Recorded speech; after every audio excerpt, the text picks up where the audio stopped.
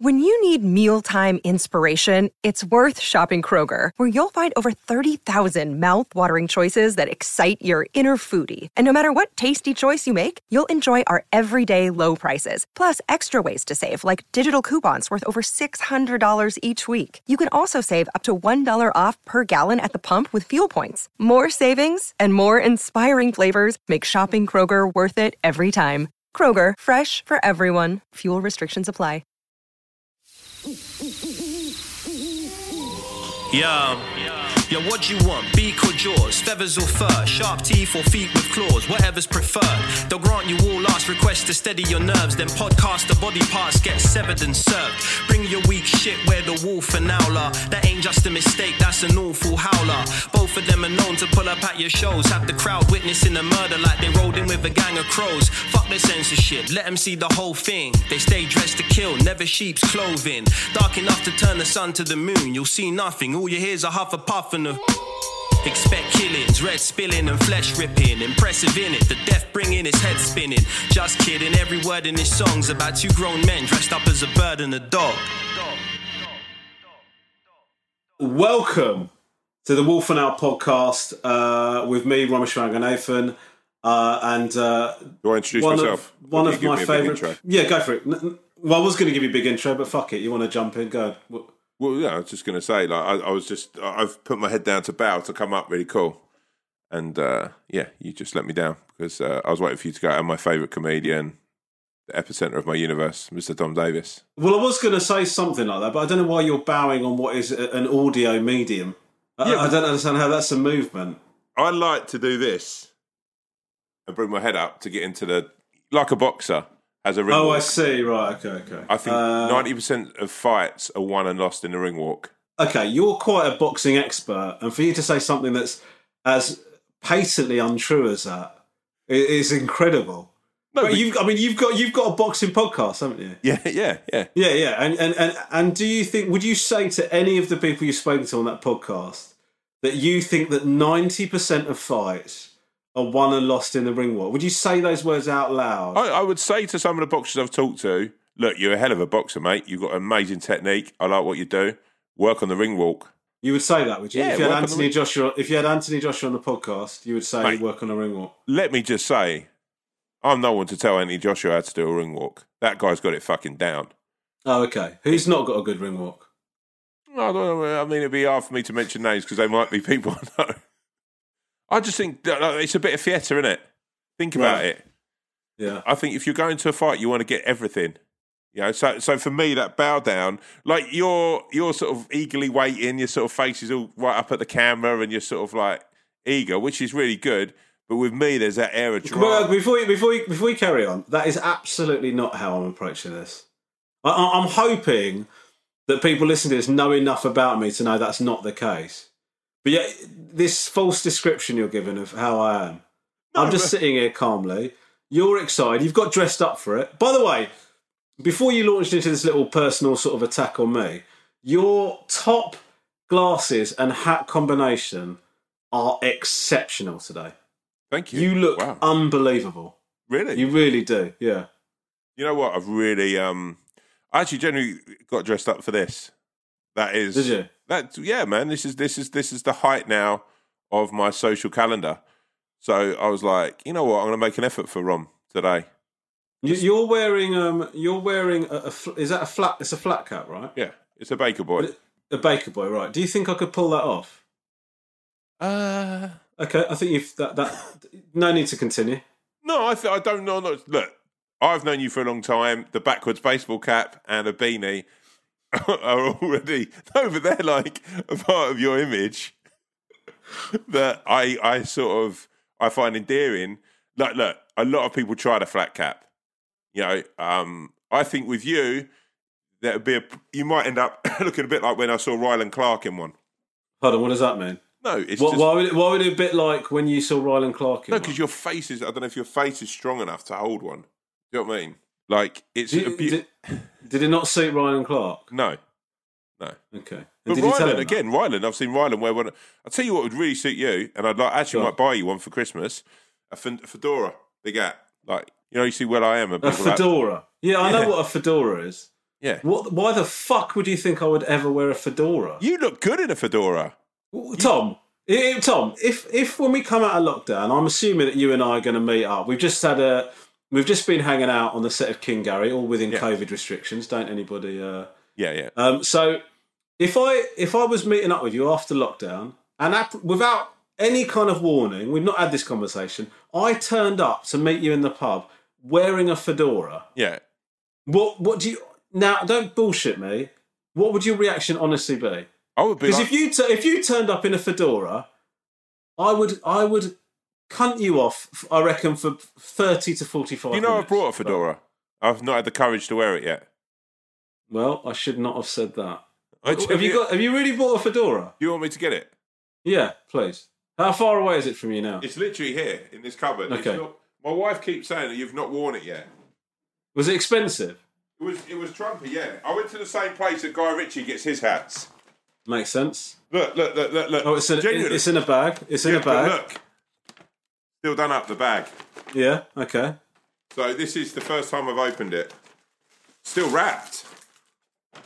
Oh my God, this is incredible. It's an unwrapping, but this is the worst unwrapping ever because it's all done. You know how YouTube unboxings get viral? I can't imagine that podcast unwrappings. Can you hear that though? Yeah, sounds nice.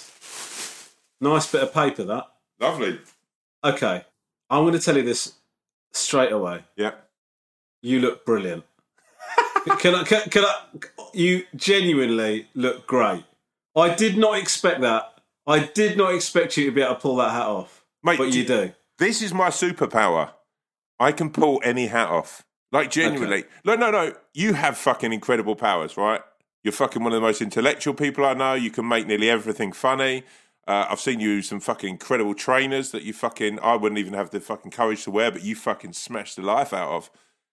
You give me any fucking hat, I will fucking do something with it. That cannot be true. You wouldn't be able to pull off any hat. Mate, send a fucking flurry of hats to my home. And okay, somebody's figured out how to use the word flurry. Just to give this a bit of context, for 10, 15 years I've been using the word slurry instead of flurry. Yeah. And also what I would say is, even though you think you're using flurry more correctly, it's still wrong. You wouldn't say to somebody, send me a flurry of hats. Right, so what? Send me a decadent of hats? Are you taking the piss? No, I don't know. What would you call it? What do you think decadent means? A lot of, right? Decadent? Decadent means a lot of. Send me a decadent of. Send me a decadent of. You think is a thing. You've heard decadent used in that context. Look, I've heard a lot of words that I don't know what they mean. But what I do is I throw them into... How many pairs of trainers do you reckon you got? Decadent? No, that's what you think? I've got a decadent amount of trainers. Yeah, that does make sense. Yeah. But decadent doesn't mean a lot of. What does it mean? Are you winding me up now? No, are you winding me up? That's genuinely how I thought. I thought decadent you meant a lot of, and you put it before the thing. I have a decadent amount of glasses. No, decadent means like opulent and like over the top luxurious. If you had like some like mad over the top like super comfy chair, somebody would go, "That's very decadent, that chair." Do you know what I mean? Something like that. So do you know what?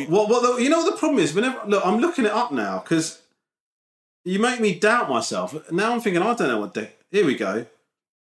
A person who is luxuriously self-indulgent. There you go. Self-indulgent is what decadent means. Yeah, but I've always thought decadent meant a lot of. Yeah, I know that's what you've always thought, but you've been wrong. One of the nice things I think we should put like a little bit of on this show called Wrong with Rom. You're so pleased with that, aren't you? Yeah, I kind of like it. I'm going to go back to the flat cap. Okay, fine. I do think you should... Between now and next week when we do the next one of these, can you wear that hat? Oh, no, you can't. We're on lockdown. No. I'm really now loving it, you know. It's a really nice hat. I feel good about it. I couldn't wear that hat. Shout out to the Lad Hatters. Yeah, sure. Got to get that discount, haven't you? Okay, Tom. Yo. How's lockdown treating you so far? We are, what are we? We're day 2 of day lockdown 2 now. I've been kind of obsessed with the American election. That's sort of really eating up my time. What are you... Because I imagine that you've been infuriated in with the way that. Why I even started that? The way that your favourite politician has been treated. I imagine you're furious at the way that the election is being stolen away from Donald Trump. I love that you think so little of me that you think I'm one of those idiots going, this is unbelievable. Why can't you see? This is fucking fraud, mate. Fraud. How invested are you in the American election? I just find it interesting. Do you know what the big thing I find really interesting is? What sort of state is Donald Trump going to leave the White House in? Right. Do you mean actually like hygiene wise? Yeah, obviously we know he's absolutely made a fucking mockery of his presidential term. Is like all that's too much. I don't know anything about all that stuff. I mean, he's going to take a shit in all the toilets and not flush it. He's going to smear stuff on mirrors. Like, all the beds will be unmade. There'll be dog's feces and piss all over the place. Like, I can't imagine you don't have to put down a deposit. You're not getting a deposit back at the White House. I think you will after Donald Trump. I think that'll be one of the things that you do. I think they'll have to enforce that. Like, I think it'll be like, they'll have to bring it in. They'll go, sorry, after Donald Trump, after the sheer amount of fecal matter that was spread across the White House, we are having to introduce a rental deposit. And the sad thing is for Biden, if Biden wins, the sad thing is he'll have inherited that house, and also be the first person that's got to put down a deposit. Oh, I mean, he won't get anything done for the whole month of January because he'll be clearing up stuff. He'll have to get a deep clean done on the place. And also what I do feel for Biden is I don't know if he's got a lot of cash wrapped around him. I don't know how he is, because it's going to be a big old deposit on a gaff like that. Yeah, I mean, I guess what would happen if you didn't have enough money for the deposit? Then you can't become president. Yeah.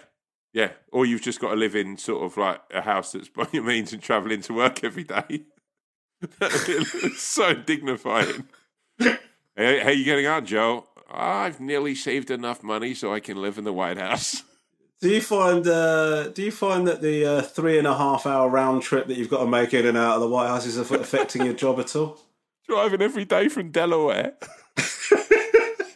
See you tomorrow, Joe. There's days I just think, was this all worth it? I'd best leave because, I won't get home till 7. His wife on the phone. Joe's working so hard, he leaves the house every day at 4:30 a.m. He's just lying in a big comfy bed. Oh, poor bastard. Poor Joe. Did you ever have a job where you had to get up early in the morning? Yeah, I had that job for fucking years. That was my whole life. Well, how early did you have to get up for scaffolding? It depends. If you're working in London, usually I'd be up for sort of 5 a.m. to be in for sort of 7. 5 a.m? Yeah. Every day? Yeah, like 6 days a week, 5, 6. Because you'd have to get into town, be in there, get a bit of breakfast. Yeah, I'd be up early. Early bird, mate. What time would you finish? I'd usually be in the pub by 3 o'clock, 4 o'clock. 3 o'clock? Yeah. Okay, that's where... Okay. So when he's done the first part of that, I'm thinking, this poor bastard, he's really grafted to get where he's got to. This fucking prick's got a shorter day than teachers that don't give a shit. And that's with a 2-hour lunch as well. What time would you be going to bed if you got a 5 o'clock start? Well, it depends how long I spend in the pub. Usually about 9ish, 10ish. Right. I'll be out 9ish. Yeah. As an adult, 9 o'clock bedtime as an adult. Oh yeah, but I'd have had a few pints in me by then. Yeah. By that I mean I'd fall asleep on the sofa probably. Were you with Catherine then? No. I think the sad indication would be that every day I was in the pub at 3 o'clock drinking with a bunch of other losers.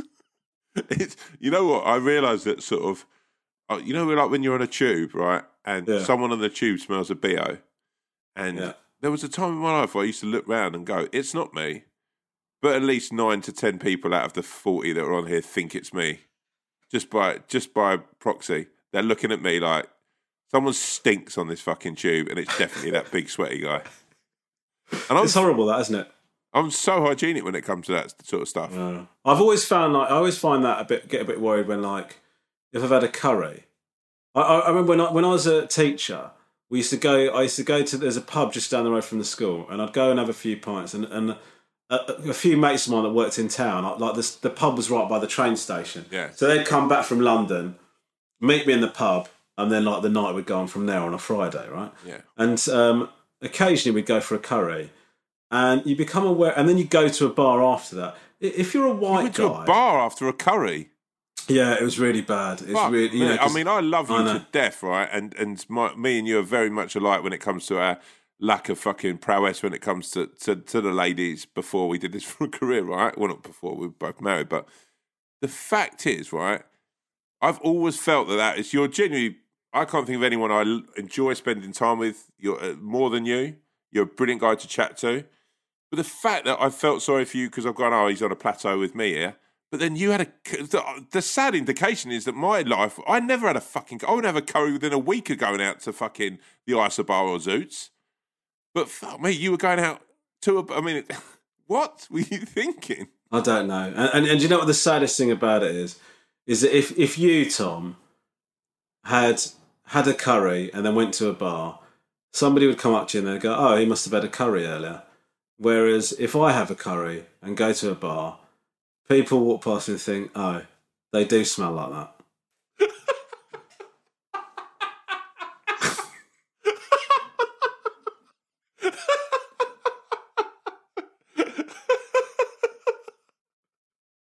Oh, just a nudge. Just a knowing nudge as they walk past you. We've all been for one, you prick. Oh, God. There's a guy. Oh, my God. Guy over there who stinks of curry. Yeah, he's with that big guy who stinks a bit. Where are they? Are they over there in that crowd? No. They're just over there in the corner with no one else around them. The fucking horde of barflies. Who find it easier to fucking latch onto those two smelly oafs rather than a fucking sticky beer and a cheesy toilet. But that was a mistake. It was an absolute How many times error. did you do it? Quite a few. I didn't do it a lot because I remember like after the first time of doing it, the other problem with having a curry is you feel so uncomfortable. Yeah, I had one last night. It's incredible, but I wouldn't be able to go to a bar. I mean, I can't even go to a bar after fucking... I genuinely couldn't go to a bar now after 9 o'clock. No. To socialise now.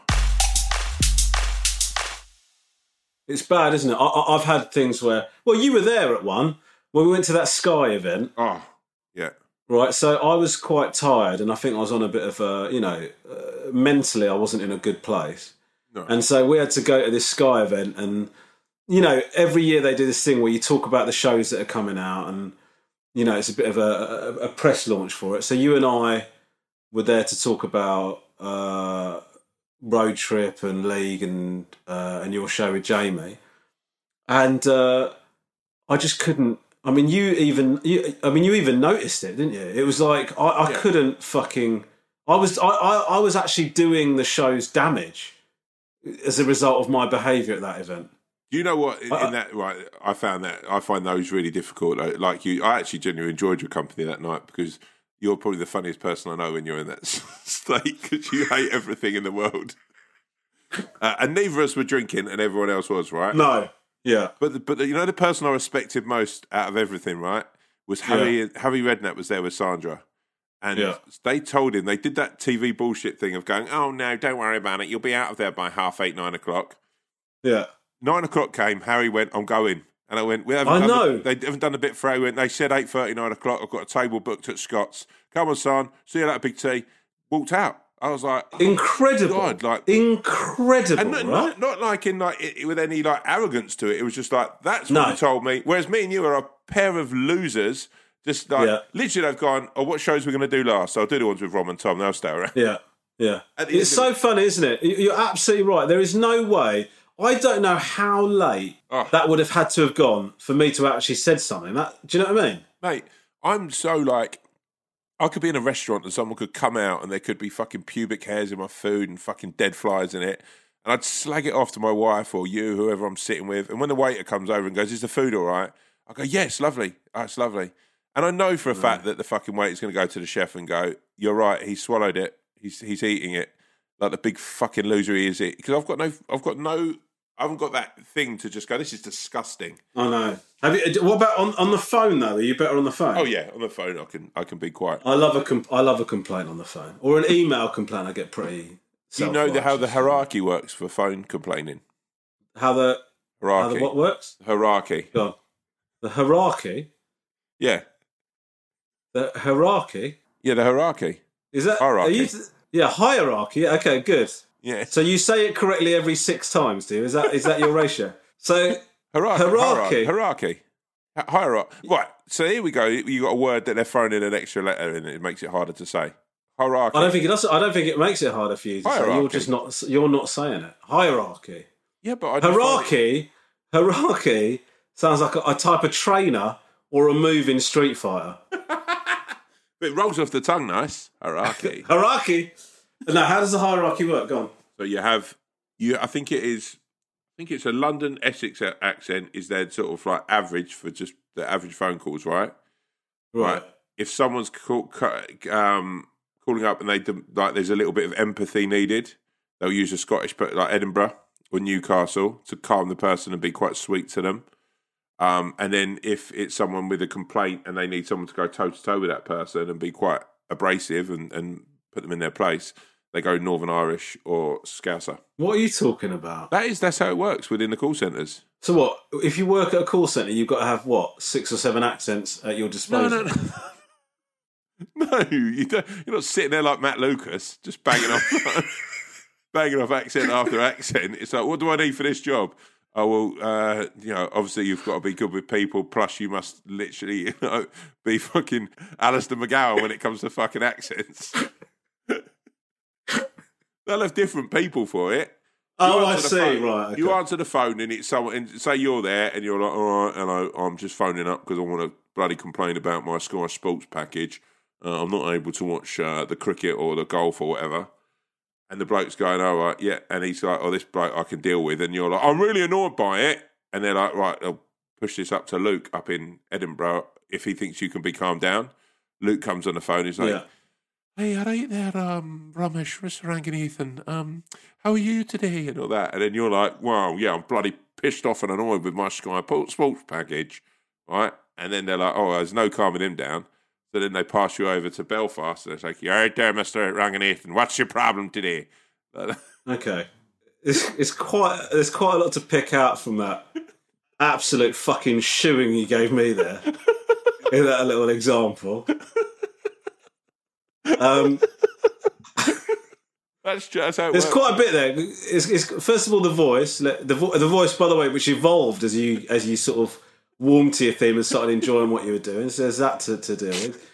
There's also the fact that I was complaining about a Sky Sports package. You made the very deliberate decision to have me complain about cricket and golf because football would have made me too interesting in your eyes.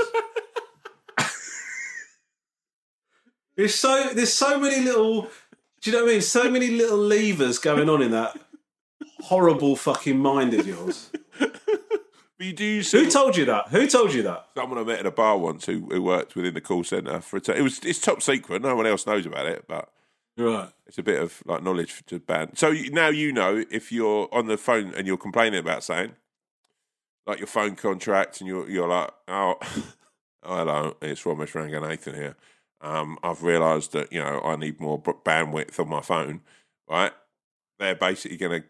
You now know if the guy answers and is like, right there, Mr. Ranganathan. You know that they've seen that your voice in your manner that it's a bit that you're being aggressive, and they've sent you to Belfast. Okay, interesting. That's a nice thing. So now anybody from Northern Ireland that happens to take a call is going to get a load of shit now because the other person's going to assume that they've been deemed an aggressive call. No, the best thing to do is then tempt yourself, calm yourself down, and work yourself slowly down the ladder till you find yourself with someone from Edinburgh, and then you know that you're... Okay. Now, you've done a little bit of embellishing now. I don't think that what then happens is you work your way down to an Edinburgh person. So you're calm enough now to talk to somebody from Woking. Mate, you know the absolute king one? You get someone from Wales. Why is that the king one? Oh, the Welsh are so... Oh, hello, Mr. Ranganathan. It's jolly, it's fun. So that's the one where they go, he deserves a bit of special treatment here. We're going to put him onto Quinn over in Wales. Oh, hello there, Mr. Ranganathan. I'm so glad to have you as one of our customers. You'd make quite a good Welshman, you know that? Yeah, that's my dream. Do you work on your accents? Because one of the things I've noticed is not only you slip into them quite easily, don't you? The Scottish and the Northern Irish weren't my best, if I'm honest. But I pride myself. The Welsh one. Do you know what? I love the Welsh. hello, Mr. Davis. That's good. Or, yeah? That's good, yeah. Okay. You know, the hardest accent to do is Geordie. That's the one that I really... Oh, you're busted. You're trying to... bastard.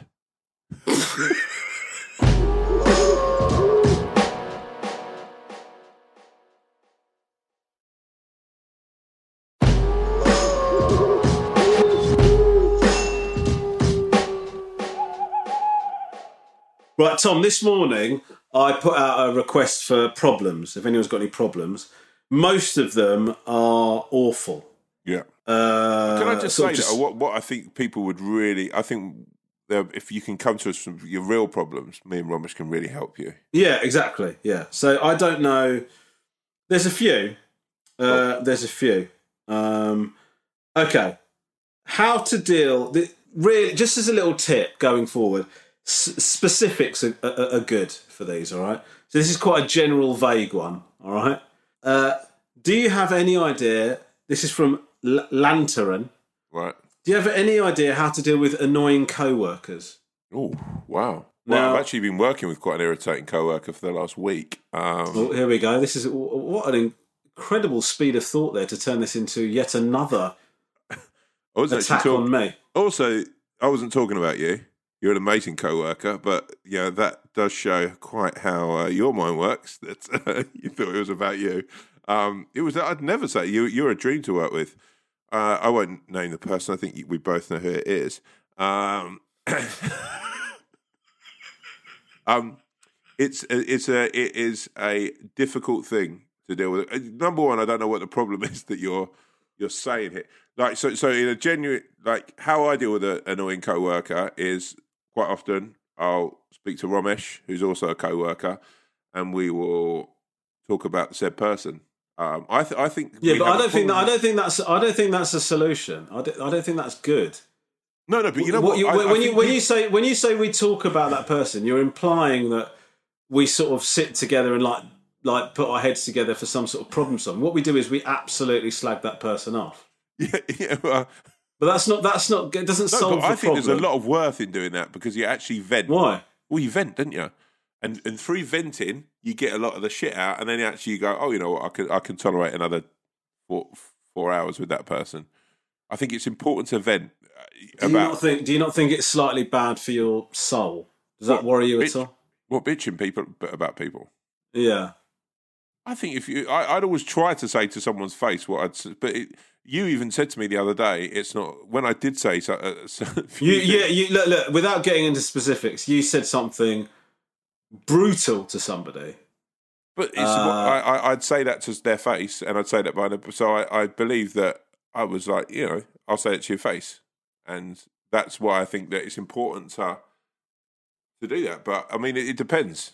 Not everyone is able to do that, right? Mm. I mean, we don't know what the problem is here. This is why people need to be a little bit more... Yeah. What I would say is, depending on... If they're talking about annoying, as in you've got to work with this person, annoying people don't often know they're annoying. No. Do you know what I mean? So I think, what you want to do is you want to say to that person, don't you? You want to say, look, I know you think you're funny. I know you think you're sort of, when you're working the room and being centre of attention because it's your show, and you think you're being sort of funny and kind of, you consider that to be you kind of holding court. What you're actually doing is being, I guess, bullying and brash. And actually, it actually has a negative effect on the set, on the workplace. You prick! You're so happy with yourself. You generally, do you know what you look like there? When you see like Winnie the Pooh and he's getting closer and closer to the jar of honey. Fucking hell! You look what?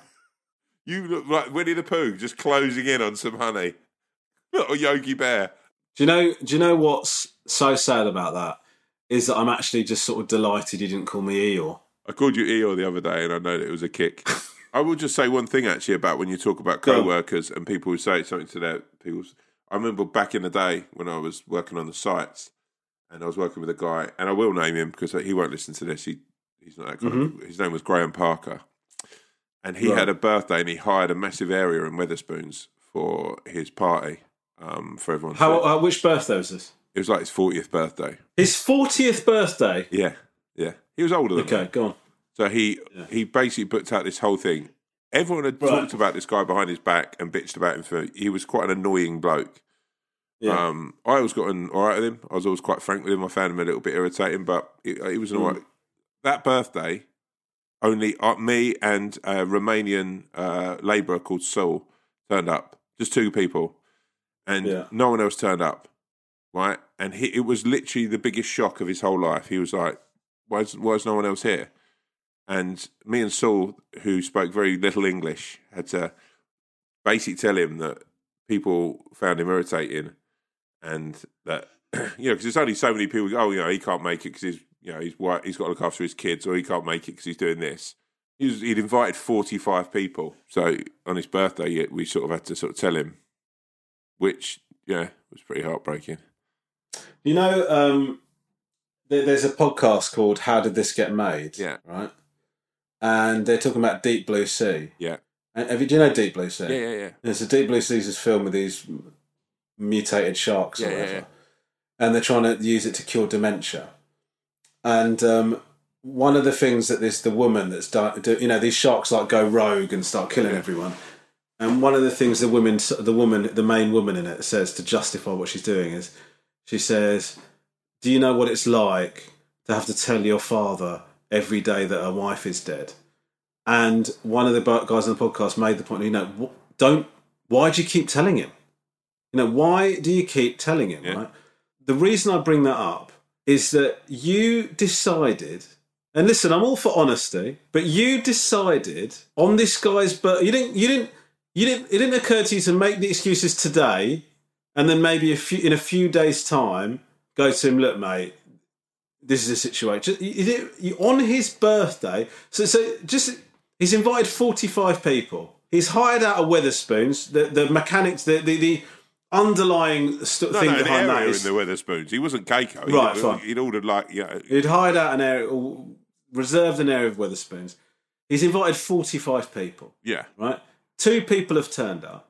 Right. Yeah. Who was the other guy? Saul, the Romanian. Saul. He was a Romanian labourer. Right. Okay. To be fair, even he said, which was after the guy was like, "Why has no one turned up?" And I basically told him what where I thought it was at. Saul just turned around and went, "Is there going to be a buffet?" Oh no! It's just it was funny in a way, but only that little worse because I was the only one who laughed. So then there's only 2 people ready to laugh at it, isn't there? And so then did you tell him at the Wetherspoons? Yeah. I mean, I couldn't. What was I supposed to do? Like he said, like, where's everyone else? What's happened? Where is everyone? So that's the way you're saying that. By the way, he sounds quite distraught there. And then you went, "I'll tell you where everyone is. Nobody likes you." I didn't. You're such a prick. I didn't do it as brutal as that. I was like, "Let me get a pint." Right. Yeah. Let me get a pint. Is there a tab? Is that what you said? He actually generally had a tab. He was like. He genuinely went. I was like, "Let me get a pint," and he said, "There's some money behind the bar, but go easy on it." I was like, "Don't worry, mate.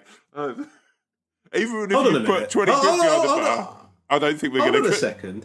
A guy who was expecting 45 people receives 2, and then tells those people to go easy at the bar. Haven't you had a fucking result? This is what I'm saying about him being annoying, though. Because he gives with one hand and he takes with the other. So I went and got the pint, right? So as I remember it now, he basically turned to me and was like, go to the bar. There's some money behind the bar. And then Saul was like, "Can you grab me like a beer as well?" And I got Graham a drink. And I went even when I went to the bar and I said to the barmaid, "Oh, I'm here with the party," and she laughed and she went, "Oh, there he has got like he's been here for a couple of like an hour or so and no one else has turned up," type thing.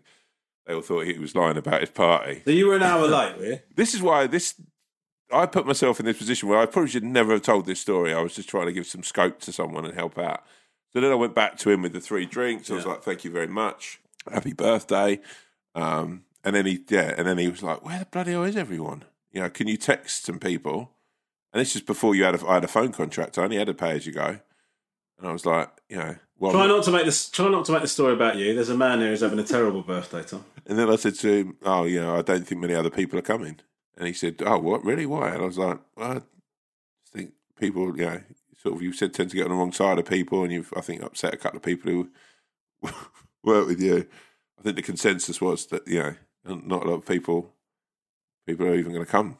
So I sort of think like just enjoy the people who are here. Oh, you know, actually, here's one. James Defron turned up.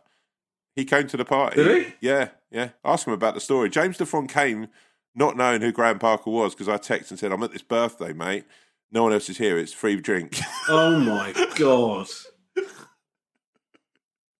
James, bless his heart, came down and actually... So James heard tell of somebody's birthday party that's been underattended, so there's drinks behind the bar, and he, changed his plans to come to this pub for the birthday of a guy he doesn't know. It was on a Thursday night, and to be fair to James, I said, "Look, this is really horrible.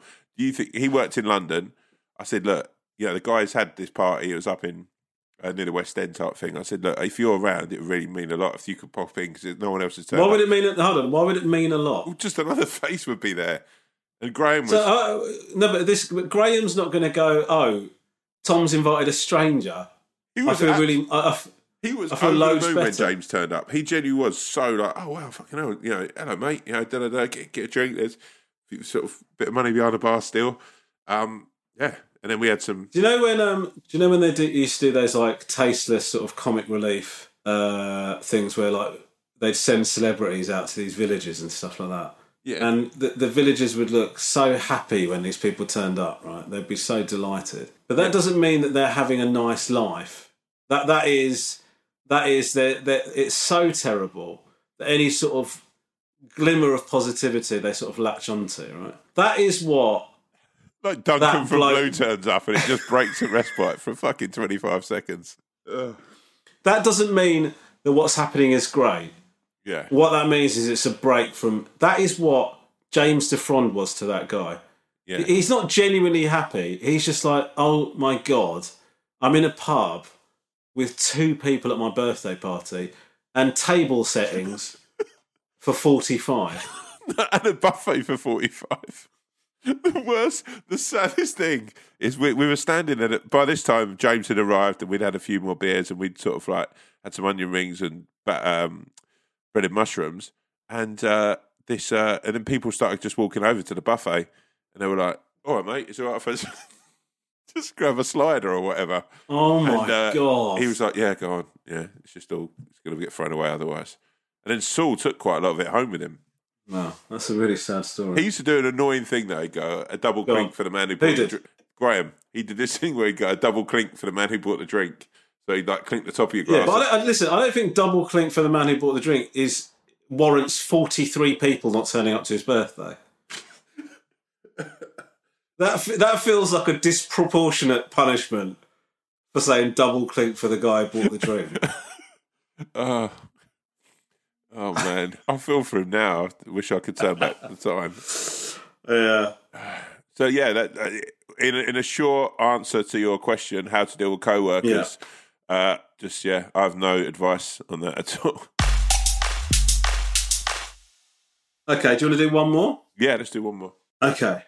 I have an exam next Tuesday. This is from KGO Carney 30. Right. These are Instagram handles. Yeah. I have an exam next Tuesday and I'm woefully underprepared for it. Mm-hmm. We don't know what level the exam is. I mean, I'm a little bit worried that your following's quite young if it's...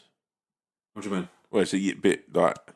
If they're just doing their GCSEs. Why are you worried? I'm not fucking everyone that follows me on Instagram.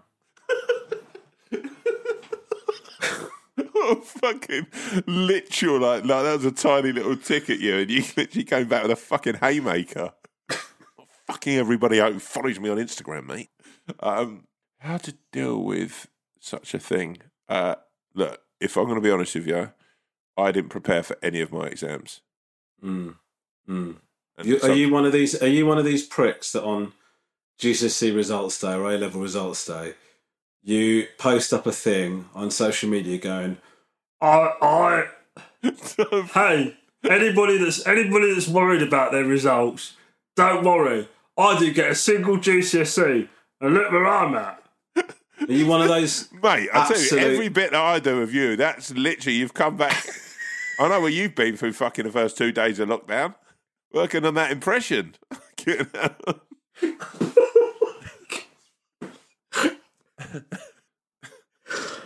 Oh, God.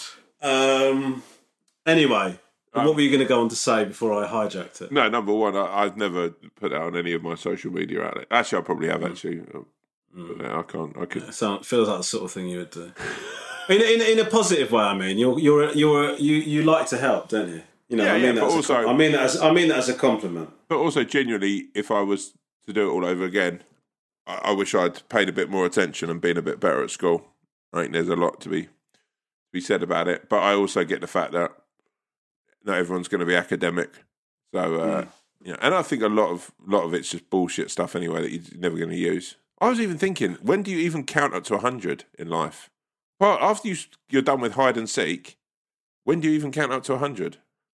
Tom, the reason that you know the numbers 1 to 100 is not so that you can count to it on request. It's so that you know how many things of a thing there are.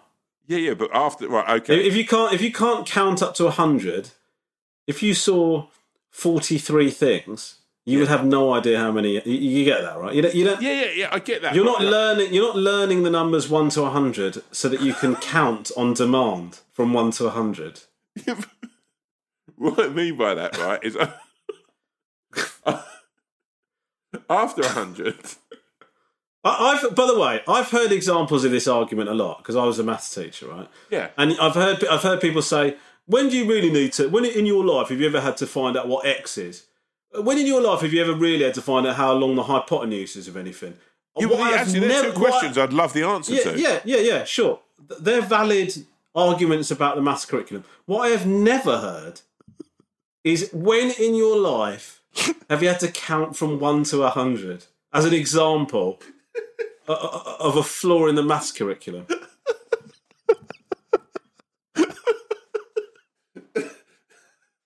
But you know what I'm saying, though, yeah? Yeah, I know what you're saying. Yeah, I do. I know what you're saying. Yeah, it's wrong, is what I'm saying to you. But there's just a lot of numbers to get your head round. Sure. Right. Okay. Like how many things you actually need? Do you know what I mean? What do you mean? How many things do you need? You go, I've got 50 trainers, right? Yeah. But seldom do you get into the thousands or the 500s. Sure. I think there should be a level of stuff. So what, you think kids should know up to what? What number? Where would you draw the line at? What's the maximum number? I think I just think everything in life went up to 500, it'd be easier. If everything in life went up to 500, I just think sometimes. So what would you? So what was? Hold on. So you've got. I assume that you've had more than £500 in your bank account in the. Yeah, but point. No, yeah. So what I'd go is if say I. So what happens then? What happens then when you get above? But then I'd just go. I've got 4 or 500s in my bank. If I had £2,000 in my bank. I've got 4 or 500, and you think that's easier, do you, than saying 2,000? I just think it's different. I've got 7 500s. How much is that? What? 3,000. You see what I mean? Yeah. maybe they've had it right. I'm not saying I'm maybe they have. They've asked me a question about what we should do about exams, and there's a few things that I just want to look. It depends on subject. When it comes to maths, you're not going to be able to cram. English, you're going to. I think history you can cram quite a lot in. Geography, just pick a few places. Put them in your head. What you know? What I'm going to say to you, this is my advice, right? Is prepare as you're best probably you can. in this scenario. This is one place where you're probably better to give advice. One place. What have you listened to the Wolf and Owl podcast? Yeah, they do this advice stuff. Just so you know, if you've got a question on anything apart from maths and teaching, Tom's the one to go to. But in that very specific niche thing of preparing for a maths exam, that's when Romesh comes into his own.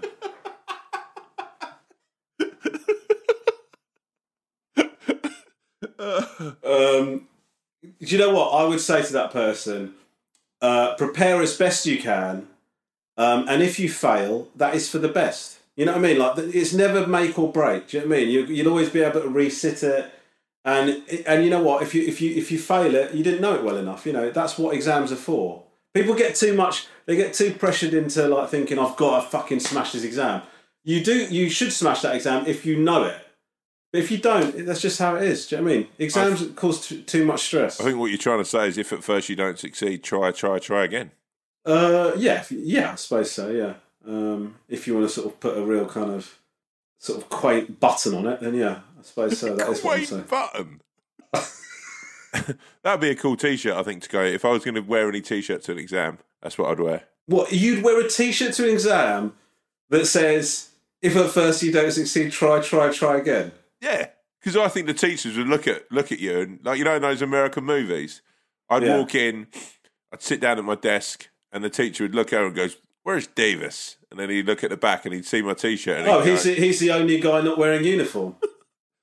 He's wearing a T-shirt that he's had made with a fucking ridiculous slogan on it. No, but I think the teacher would look at you because in his head he thinks you're going to fail the maths exam, and then he'd just nod. Yeah, I'm there. And that's how I deal with exams. Yeah, well, good to know. Good to know. Tom. Yo. It's about that time, brother. Can you please, in your own inimitable style, take us out? Listen, life is a roller coaster. It's going to be full of ups and downs. Sometimes you're at the top of the roller coaster looking down upon the earth, and you might look next to you and see an annoying co-worker or a friend that you've never been honest with. Maybe that's the time to tell them what other people are thinking. Maybe that's the time for true honesty, when you know that not only the roller coaster is going to go down, but also this person's feelings are also going to go down, because as soon as the roller coaster bottoms out, it's only going to go back up again. And hopefully that will pick their spirits up. And that's how to look at life. Sometimes you're going to feel up, sometimes you're going to feel down. Don't revel in the lows and don't look forwards to the highs. Try and get a plateau of serenity that is the middle ground. And that is my lesson for today. That's really good. Was any part of you regret the going with the roller coaster thing? Yeah, almost instantly.